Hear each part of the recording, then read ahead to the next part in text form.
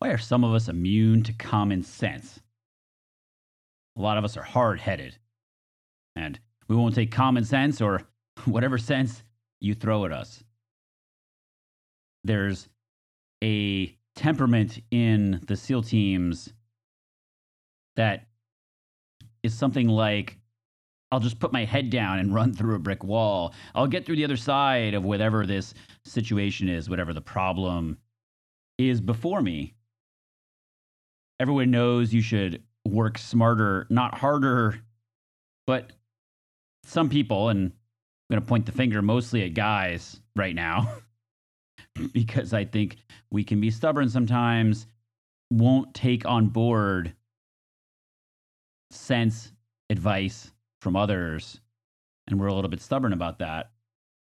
I was reading a book called Your Money or Your Life, which was, I think, a bestseller in the 80s, if not earlier, and it was a big hit. One of the co-authors, it's a guy sort of from the streets.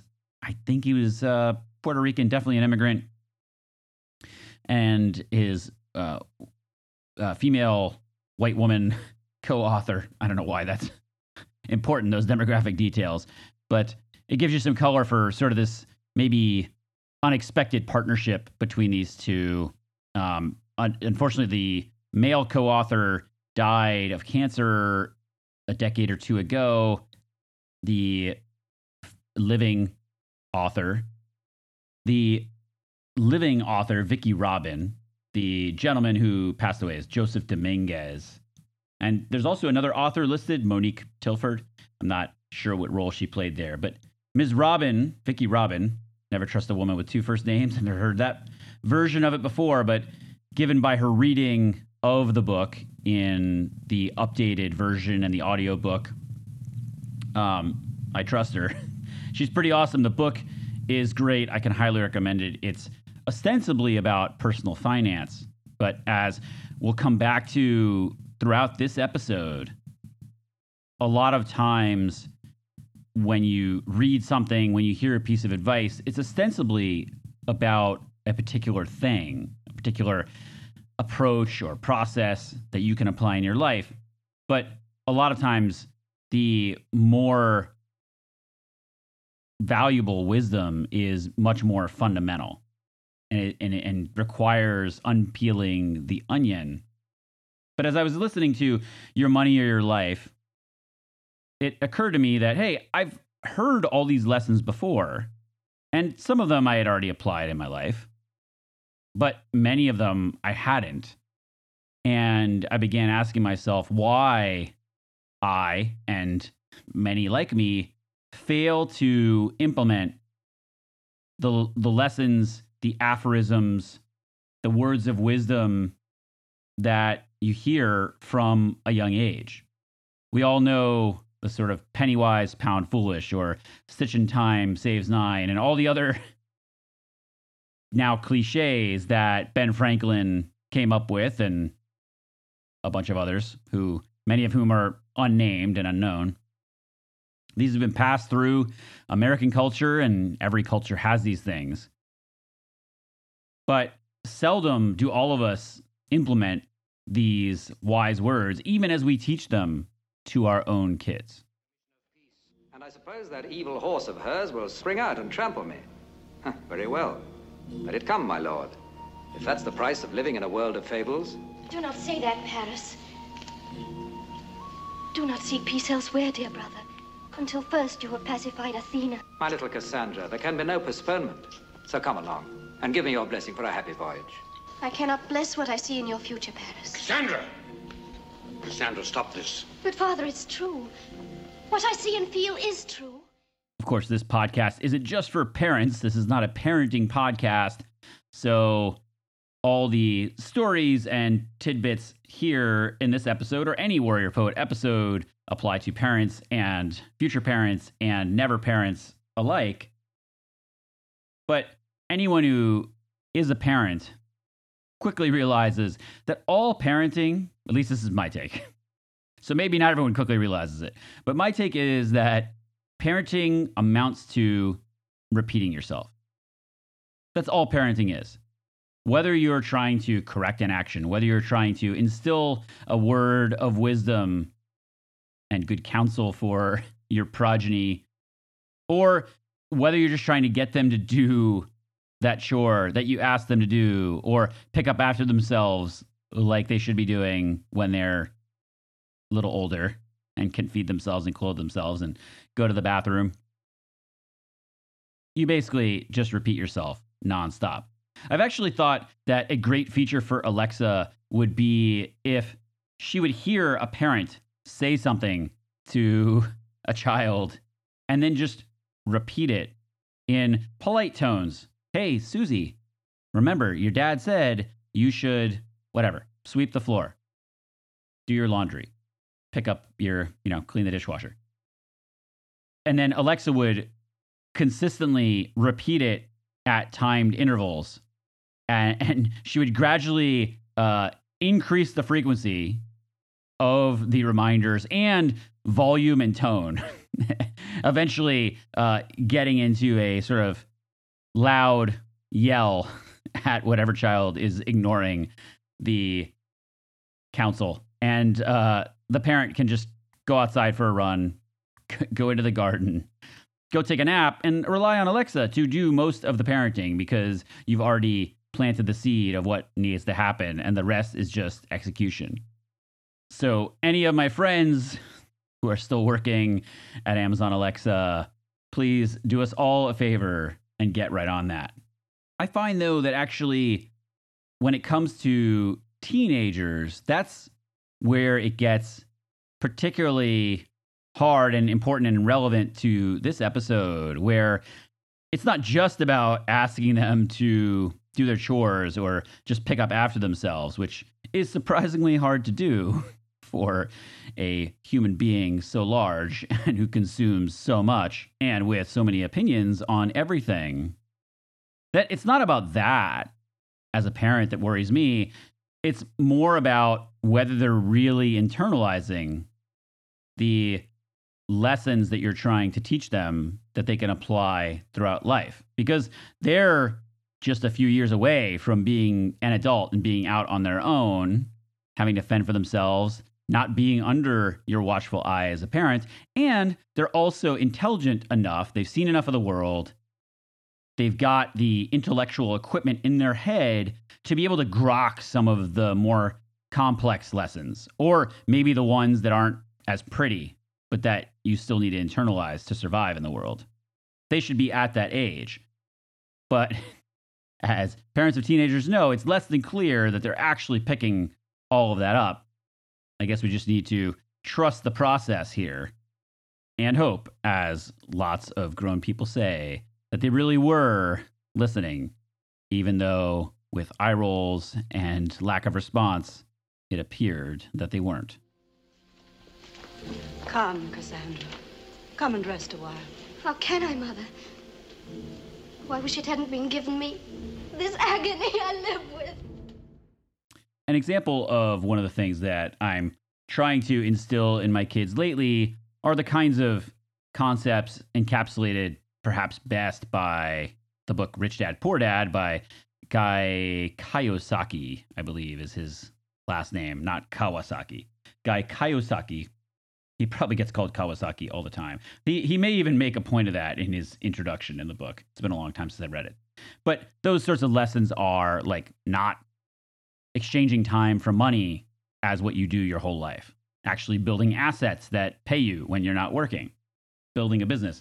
I'm trying to instill that at a very young age, and now for my teenager to make sure that they plan for that in what they do in college and what they do shortly thereafter, so that they're on a good glide path to build assets. Those are the kinds of things, though, that to adults now, grown-ups, they'll say, yeah, of course they know that, right? But again, how many people are actually implementing that? Maybe people just don't want to listen. Maybe that's the first problem. Other people just don't want to change, actually. Then maybe people who actually sort of get on the bus of these words of wisdom. There are others who maybe they just memorize to please others, like in school. You know, you repeat the nursery rhyme phrases back to an adult.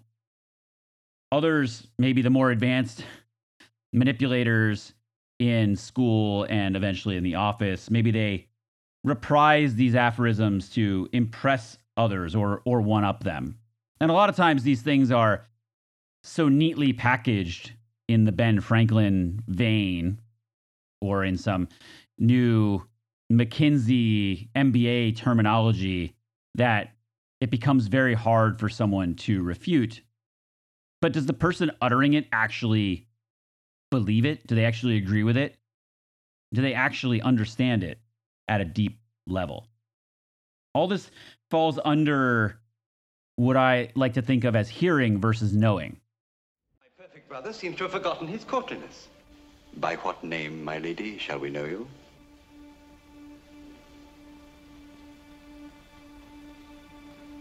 My name... Her name is Death. Cassandra! Forgive my sister. She suffers from an illness. Wait! You were going to say? I am Helen, Queen of Sparta. Beyond this hearing versus knowing idea, the next level to me is knowing versus agreeing.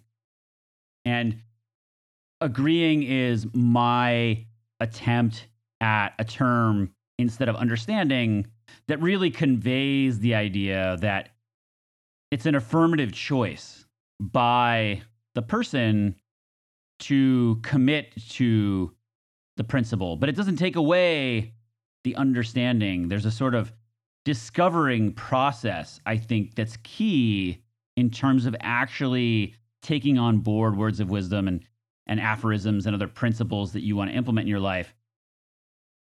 There's some step there, some leap that perhaps can only be obtained through discovery, and that you think about things, you mull them over, and maybe it's happened to me several times in my life where I have a situation, I've been thinking about how to solve it, or I've been journaling or meditating. Maybe I had a setback in my life, and then all of a sudden I have this aha moment for myself that's like, hey, you should do this thing in this way, whatever.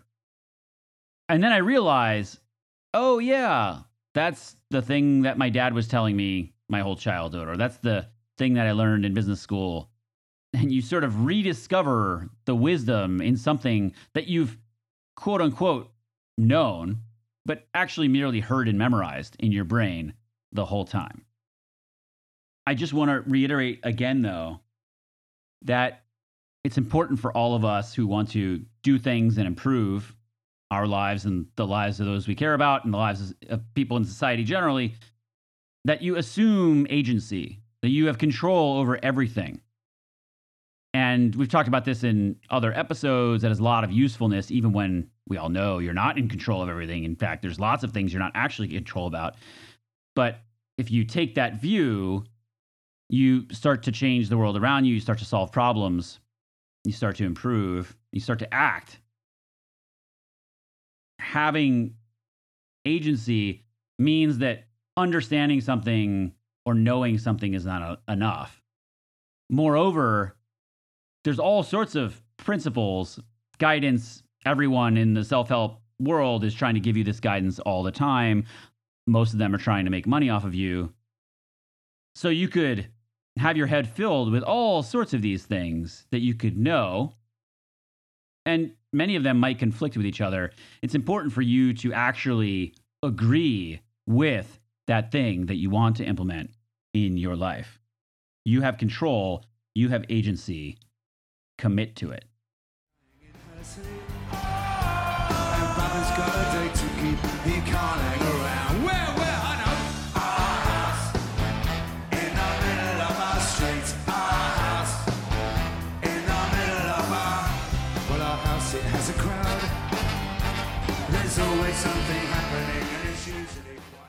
That was a little clip from the song Our House by Madness. Everyone knows that song. I have a love-hate relationship with that song. More hate than love. until I was diving in to understand the band a little bit more and I saw the music video. And actually, like, I'm more a fan of this band and that song than I ever have been in my life. Part of my hate, part of my haterade related to Madness and that song, Our House in the Middle of Our Street, was that I sort of conflated Madness with Dexy's Midnight Runners, which has the same feel. There's a popish element to their music, and I just hate Dexy's Midnight Runners, though, to be honest. It's a weird thing I have. The music video, I mean, the song is from like the late 1970s or early 80s, and the music video is actually pretty hilarious. If you discount for the time, video's a little grainier. The set is nothing to speak of. The costumes are not that great, but I think honestly, if they could have afforded a better wardrobe and more up-to-date stuff, they were to redo it now, they probably would just opt for the same sort of stuff. Like, you've got a guy dressed up as the mom who's got sort of a stubbly beard and all just sorts of nonsense like that. Just the whole demeanor of the guys in the video is pretty hilarious. And there's just some interesting tidbits, like the band formed the core of it as the North London Invaders in 1976, which just sounds like a pretty awesome name. And they've got some pretty decent nicknames here. Mike Barson is Monsieur Barso. And then you've got, that's keyboard and vocals. Chris Foreman is Chrissy Boy. Lee Thompson was known as Kix on saxophone and vocals. And obviously, they were one of the earliest ska acts, but ska came back with a vengeance later on. Not that I'm a fan of that genre at all, but they've had a good career, and they still apparently perform with most of their lineup, which is pretty remarkable. So they must love it. There's a phenomenon in the venture world called playing house. And this is where founders get together and they go through all the machinations of starting a business and running a business that's trying to find product market fit, which is obviously crucial for an early startup. Is early startup redundant? Perhaps. You decide. They go through these machinations, but they don't actually solve the tough problems of the business. They're not actually working on it. This could be for a variety of reasons. It could be incompetence. But in my opinion, and I'm not a venture capitalist, but in my opinion, having been in some startups and having flirted with a bunch of startup ideas myself, and even going through this podcast and other forms of expression, I think honestly, people play house because they're avoiding the tough problems, consciously or subconsciously. They're running away from the hard things because it makes them uncomfortable. Hence the advice from many self-help experts, many startup people, to do the hardest thing, the most uncomfortable thing, as the first real work thing you do in a given day. I should try and implement that more myself now that I think about it. There you go. Case in point of not truly internalizing a useful thing, a useful principle that I know but haven't acted on. For more on this, you may want to check out The Obstacle is the Way by Ryan Holiday, or The Hard Thing About Hard Things by Ben Horowitz. That's Mark Andreessen's partner at Andreessen Horowitz. Both of them are really engaging and entertaining writers. And even if you throw away the words of wisdom and fail to internalize those, you'll at least find them entertaining reads, especially on Audible. And I will link to those in the show notes. There is a special case of this that I've talked about in other places besides the podcast. So apologies for those of you who are following me on all of the media. This subcase consists of substituting learning for action. A lot of people do this because they're not confident in themselves and what they know. But there's more people probably who are just running away from the hard things. So all of this falls under the next level of this problem of internalizing wisdom. It's agreeing versus doing or operationalizing, as someone might say in business or political science. How do you operationalize that thing? Well, you need to actually act. You need to put it into your life workflows in a way that you can actually benefit from it versus just know smart things in your head. That's pretty useless. It just makes you feel better about a situation that you're not actively improving. There's a cool passage on this concept in Infinite Jest by David Foster Wallace that I am making my way through. It is a long book. I hated it for the first 100 pages. I think now maybe I love it. I'm in sort of around high 200s, maybe 300 pages in. And not too long ago, I read a page and it's set in an alcohol and drug rehab facility. These two characters are talking. And here, as I leaf through Infinite Jest, the passage goes like this. You just have to ask for help and turn it over, the loss and pain, to keep coming, show up, pray, ask for help. All those little phrases are capitalized by the author. Gately rubs his eye. Simple advice like this does seem like a lot of cliches. Day, that's the character across from Gately, Day's right about how it seems. Yes, and if Jeffrey Day keeps on steering by the way things seem to him, then he's a dead man for sure. Gately's already watched dozens come through here and leave early and go back, caps, out there, and then go to jail or die. If Day ever gets lucky and breaks down, finally, and comes to the front office at night to scream that he can't take it anymore and clutch at Gately's pant cuff and blubber and beg for help at any cost, Gately will get to tell Day the thing is that the cliched directives are a lot more deep and hard to actually do, to try and live by instead of just say. But he'll only get to say that if Day comes and asks. End quote. Of course, you don't have to ask me, dear listener, because unlike Gately, I'm giving you that for free.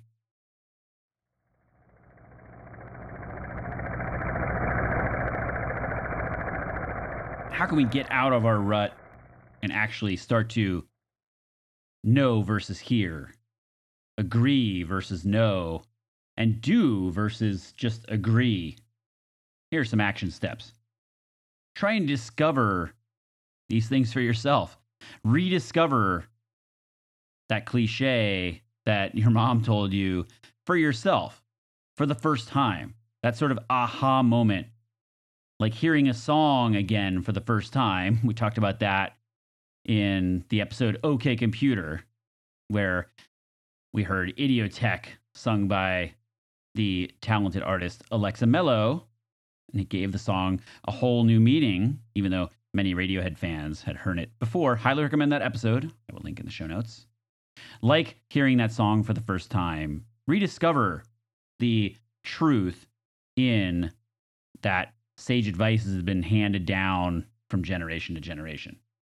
And like I said earlier in the episode, perhaps the best time to do that is when there's some life event, especially a negative one, because you'll probably be in the mood to take stock then anyway. Next, write down things until the words alone make sense.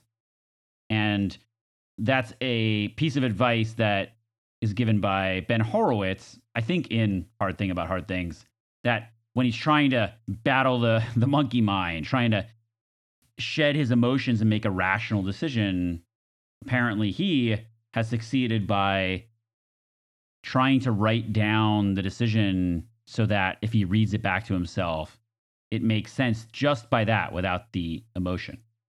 I'd say hear these things again from other people, whatever it is you're trying to improve, whether it's be more mindful, whether it's personal finance, whether it's your startup ambitions or that book that you want to write. Hear the basic principles over and over again from so many people. And a lot of people recommend reading whatever, the top 5 books in the thing you want to learn, or 50 books, whatever it is. And they emphasize a lot the idea of being an expert in that thing. And yes, that is a great way to catch up on years of experience that other people have just by reading. Can't argue with that. But I think it's less about the expertise and more about internalizing just a few basic things. And the more you hear it and the more different styles, different examples that you hear will reinforce those lessons.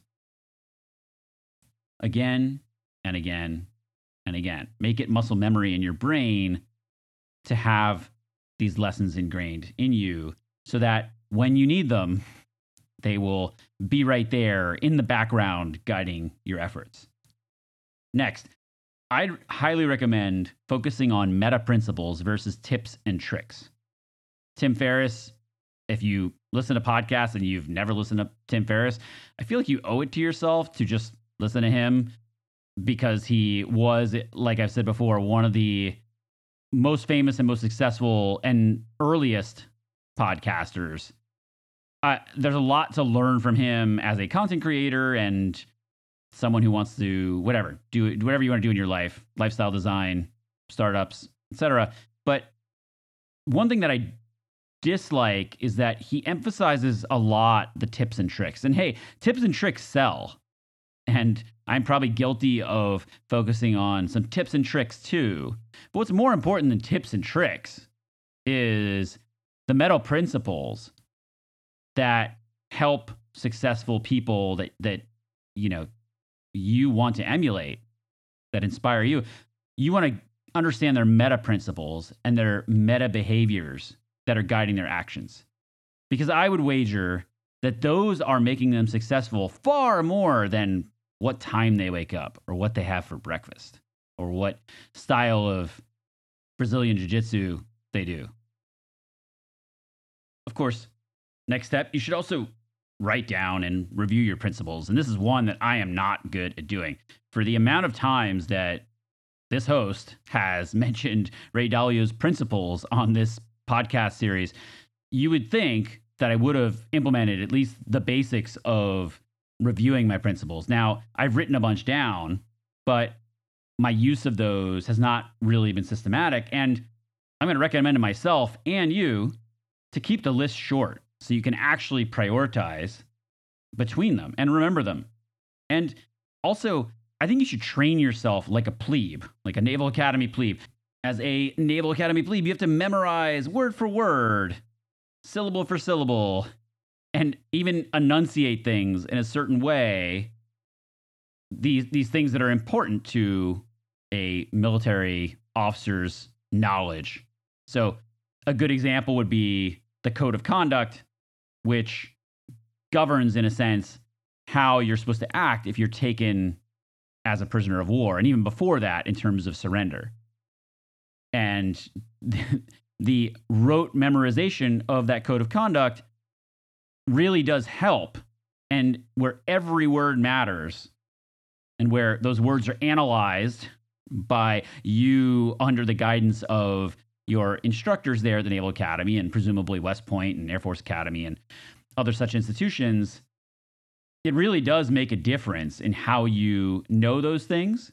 And since you here are the user, you're crafting these principles for yourself, you can weigh every word in a way where it's super impactful to you and almost like you're teaching someone else. You learn it better in this way by really being persnickety about the wording and memorizing every one for yourself.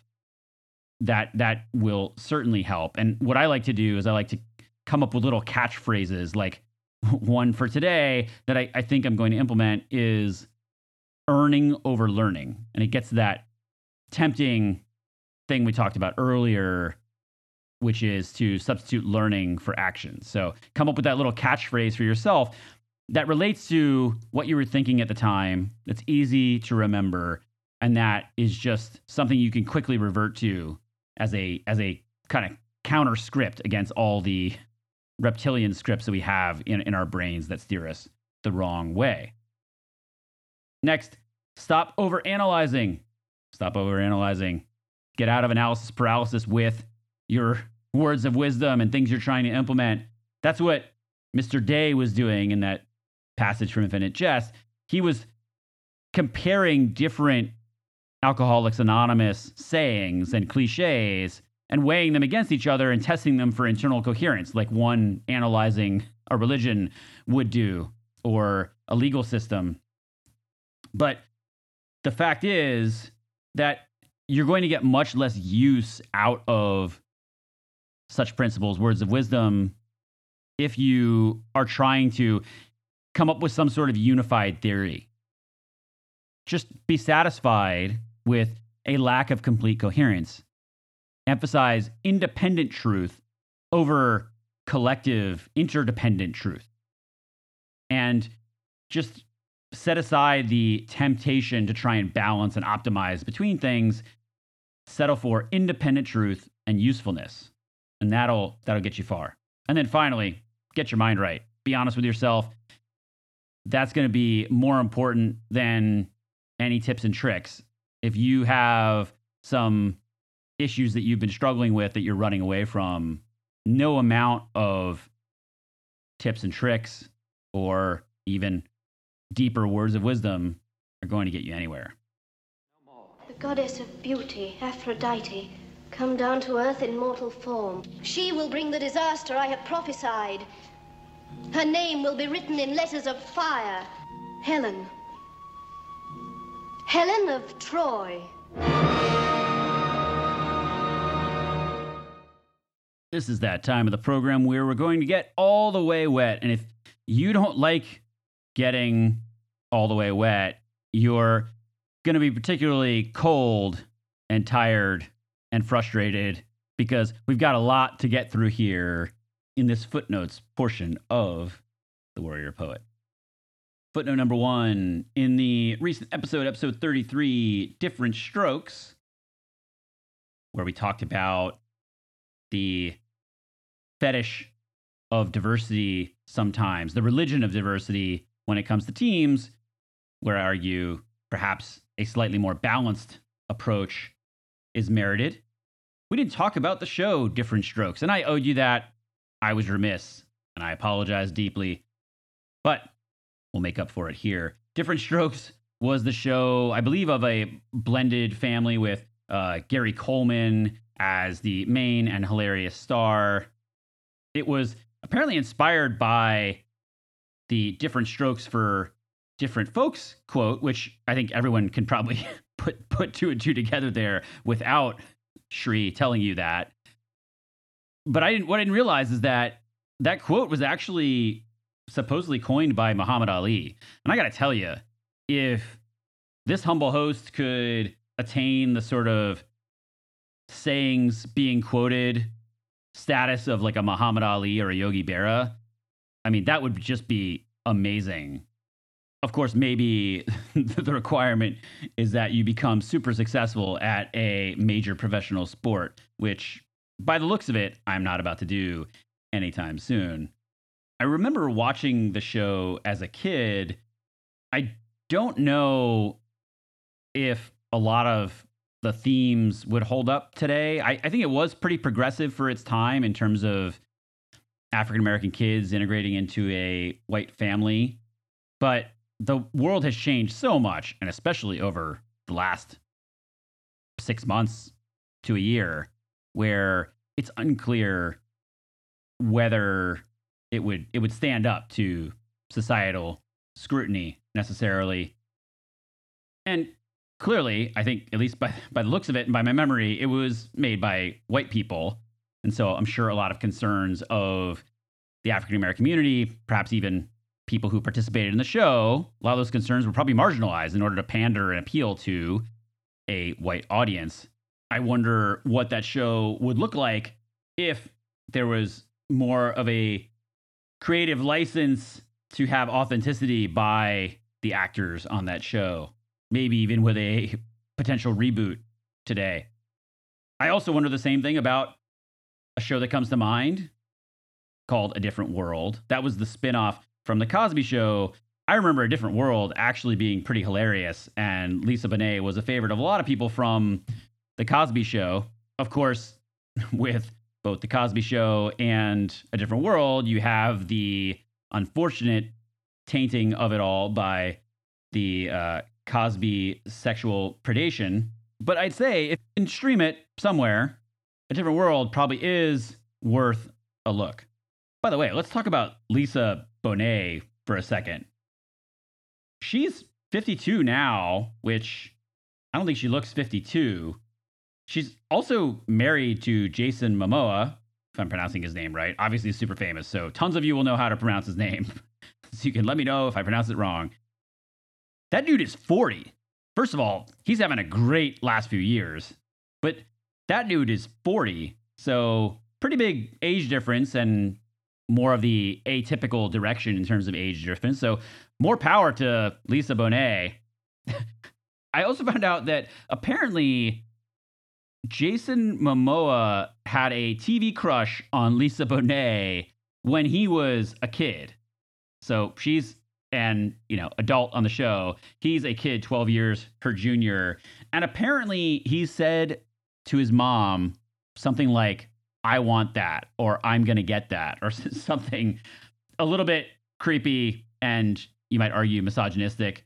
And lo and behold, a friend introduces him to Lisa Bonet at some sort of dinner they were at. And he didn't tell her that she was his crush until much later in their relationship. I think potentially even after they had already been engaged or married. I will also say that Lisa Bonet is, at least in the romantic department, way ahead of everybody, because she dated, or maybe was in a deeper relationship with, Lenny Kravitz. And that started before Lenny Kravitz's big hit, Are You Gonna Go My Way, I think was the title. And she also started dating Jason Momoa before a lot of his success. So she's got some sort of superpower in terms of, seeing something in guys who are destined to succeed. Last point on Lisa Bonet. She's also involved in a number of different projects. I'll call them interesting or independent projects. She had a cameo. It's a little longer than a cameo in the movie High Fidelity with John Cusack, which just one of my favorite 90s movies. I mean, John Cusack plays John Cusack. If you don't like John Cusack, you're not going to like that movie. But it's pretty great. And she's got a part where she sings a cover of Baby I Love Your Way, and all the guys in the room fall in love with her just through her singing that. And it is an amazing and lovely cover. She also did a song with Deepak Chopra. By the clip I play right now, you can maybe guess how I feel about that.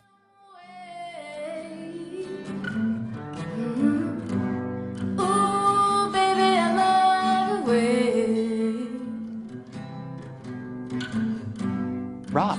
What? I always hated that song. Yeah. Now I kind of like it. Yeah. Yeah.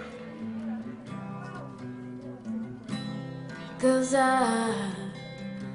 She should have done book number 4 with a smile.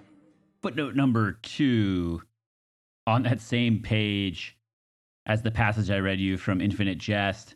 There's a mention of bunco artists on the street of Boston, which is where the novel Infinite Jest takes place. Boston and Cambridge and some surrounding environs, I guess.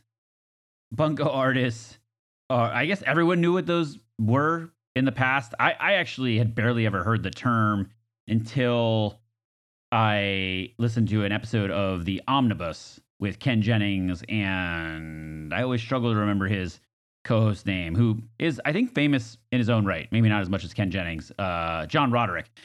They're both great, and this is just a recommendation that if you love just digging into some facts of history in entertaining ways, I highly recommend The Omnibus. Check out the show notes. Footnote number 3. In the last act of the main body of this week's episode today, I talked about a bunch of action steps that you can follow to try and not be too cool for school when it comes to wisdom. I can't recommend enough just ignoring those as well and just coming up with your own action steps. Let's be honest. You don't need tips and tricks for anything. You've got your own mind. You can think for yourself. I try and present interesting problems to you and try and devise clever ways for us collectively to solve them and evolve as leaders and individuals. But it didn't take me that long to come up with those action steps. So as I've criticized consultants and other MBA students in the past, many of whom I know and love, a lot of people just want the framework, right? They just want the checklist they can follow to implement. That's great. But like I said earlier, the meta principles are more important, and having a critical mind that can come up with your own steps to follow your own guidelines, that is much more important. And you all are the smartest listeners in the podcastosphere, so have at it. And finally, there's a band called Bars of Gold. They are a post-rock band. And genres of trip-hop and post-rock and all sorts of stuff like that get hard to follow for many people who aren't music junkies. But basically, post-rock means they are just more experimental than the mainstream rock that everyone knows and a lot of people love.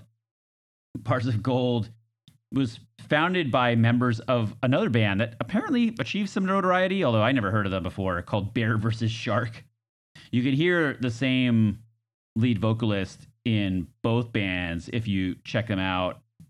There's an uncanny resemblance of the lead vocalist's voice to Animal from the Muppets, I think is what came to mind. Or maybe it's Barney the Barfly from The Simpsons if he were sober and also into post-rock. It's a very unique voice, and you probably love it or you hate it. I kind of love it. I thought some of you might like to know a little bit more about our drummer, whom we affectionately refer to as Animal. Animal! That's his name, actually. Animal, why don't you tell our audience, how long have you been playing the drums? 1, 2, 3.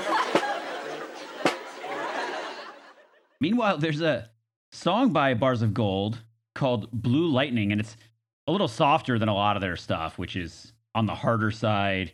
In the song Blue Lightning, the lead vocalist sounds a little bit like Phil Collins, of course, of Genesis and solo fame, which is just quite weird. That vocalist's name is Mark Paffey. The band is out of Ferndale, Michigan, and their Bandcamp page describes them as 4 guitar players, 1 Nick Jones, 1 drummer, 1 singer. That's 4 guitars. It's a couple great tidbits on the music site Kerrang. I'll link that in the show notes. Kerrang! Exclamation point is the site. There's a question in an interview with the band, who would be on Bars of Gold's Dream Tour? They write, the 1991 version of the Red Hot Chili Peppers and Fela Kuti, Fugazi in the Red Medicine era, and 1960s Neil Diamond. Also, Prince after Purple Rain and Leonard Cohen, more the Leonard Cohen as a poet. Early 2000s Tom Waits with the early noisy Deerhoof. I'm not familiar with Deerhoof. Also, Charles Bukowski, Steve Zerman, and A Tribe Called Quest. It's a pretty great and eclectic group. I also love their answer to a question about their album, which is called Shelters. And the cover is kind of almost watercolor-esque. It's an open beach. And the interviewer asks about the difference, the dichotomy, the dissonance between Shelters as a name and an outside view. The responses, and it's unclear if they wrote responses to this or if this was actually live, but the way the writing is, it goes, first of all, fantastic analysis on your part. The painting is of Lake Michigan, ... It's a really calming and comfortable scene. So in a way, it's really a shelter, or at least to us. Bars of Gold has a song which was my introduction to the band. It came up in Spotify. God, I love Spotify's recommendations. It is much better than Pandora, the sort of original music discovery app. Their AI, the recommendations have just gotten so great. I routinely find songs in my, New For You, Discover Weekly, something like that. That playlist in Spotify, routinely discover awesome gems. And there's a song by Bars of Gold called Worthless Chorus. The lyrics of the song do mention gold a lot. High schoolers and gold. I don't know if the band has some obsession with gold. It's sort of the gold finger of post-rock bands. I'm not sure, but the song is pretty awesome. Just seems like there is a sort of worthless chorus out there in self-help, in business knowledge, in every area of knowledge, in a sense. It's worthless not because the advice is worthless. It's worthless because a lot of us just don't hear it. Reminds me of Cassandra, the mythological feature. I think she was one of Priam's daughters in the story of the sack of Troy in the Iliad. Many of the fills that you heard today were from depictions of Cassandra on film. Many of you probably already familiar with the Cassandra story, but the idea is that I think Apollo was interested in her and gave her the gift of prophecy. When she didn't return Apollo's love, he cursed her to have no one listen to her prophecy. So she could always see the future. But her warnings, especially around the Trojan horse, were ignored. And so she was, in that way, cursed with knowing, but not being able to do anything about it, and having everyone think she was completely mad. Interestingly, Cassandra does not appear in the movie Troy from 2004, which was an ensemble movie that is pretty awesome if you're interested in sort of historical, fictional movies, mythological movies. It's got, not much sci-fi, even though the gods apparently played a big role in the Iliad. There's not a lot of that in there. Some people criticize the movie as a result, but it's super entertaining. It's got Orlando Bloom, Eric Bana, Brad Pitt. Orlando Bloom does a phenomenal job playing a coward. I particularly love Eric Bana in anything, and he and Brad Pitt, of course, do a great job. One thing that the director and writer, that's Wolfgang Peterson, and David Benioff, I think was the writer, did is that they made the movie story take place over just a few weeks, whereas the Iliad actually took place over the course of a decade. Wolfgang Peterson is an interesting guy. He's a German director. He actually made Outbreak, which I didn't realize when we did episode number 3, I believe it was, Outbreak. So recommend you check out that if you're interested at all in Wolfgang Peterson. Rose Byrne plays Briseis, the slave that is eventually given to Achilles, I think by Agamemnon, or maybe it's the other way around. I can't remember exactly.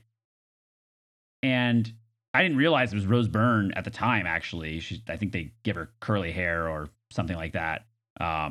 She's also a lot younger than in her more recent movies, and probably was much less known at the time. Perhaps, I don't know. I'm giving myself a pass on not recognizing her there, but she does a great job.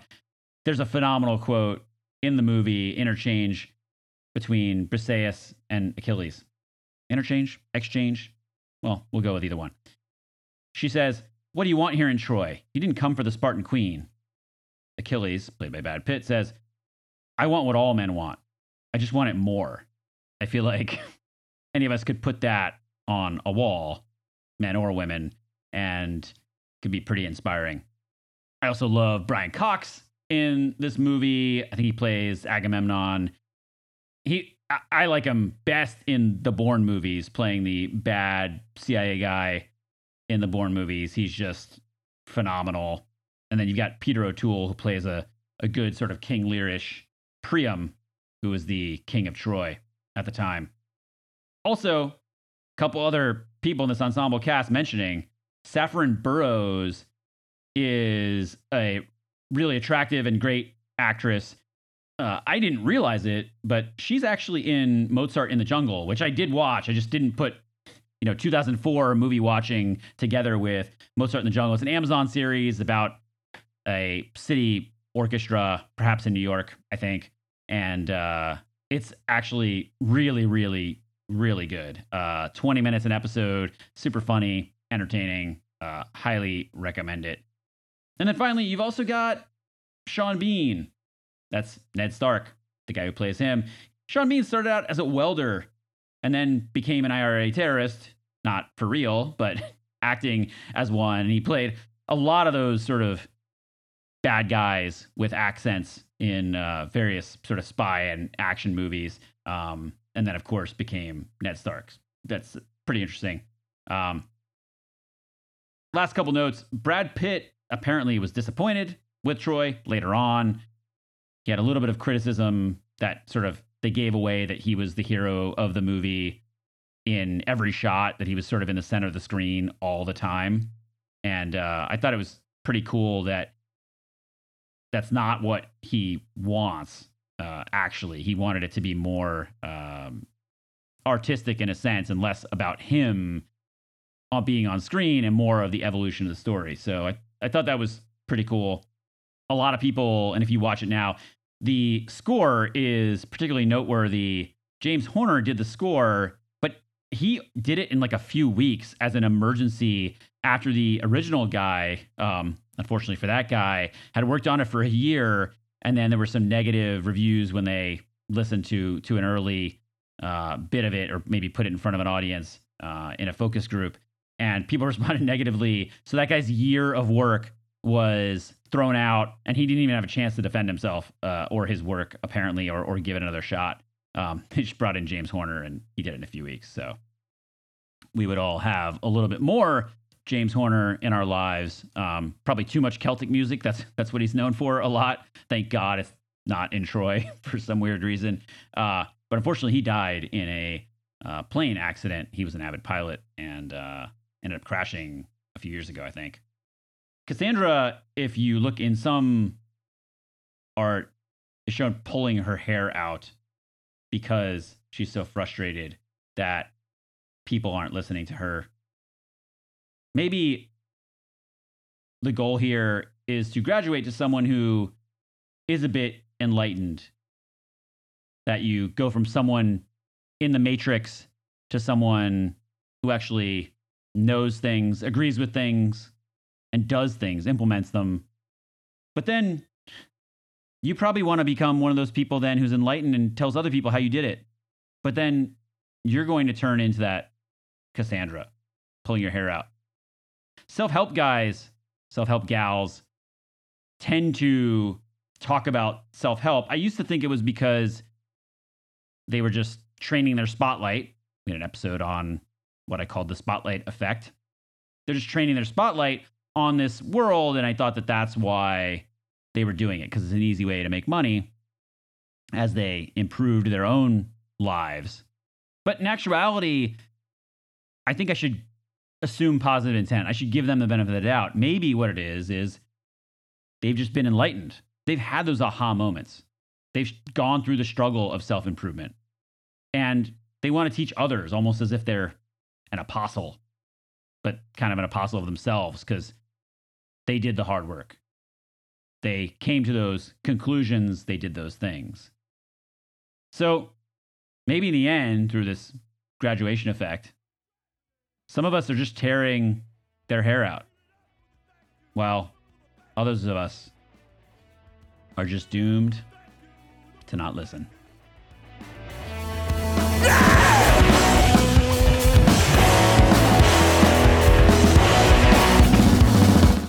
The Warrior Poet is a property of Rainiac Productions. If you like The Warrior Poet, there's more great content on Instagram. Follow Shri, The Warrior Poet, on Instagram. That's SRI, The Warrior Poet. You can also get to know me on a personal level by following Shri Actually on Instagram as well. The Warrior Poet is produced by Laddie, with special contributions by Spoonman and me, Shri.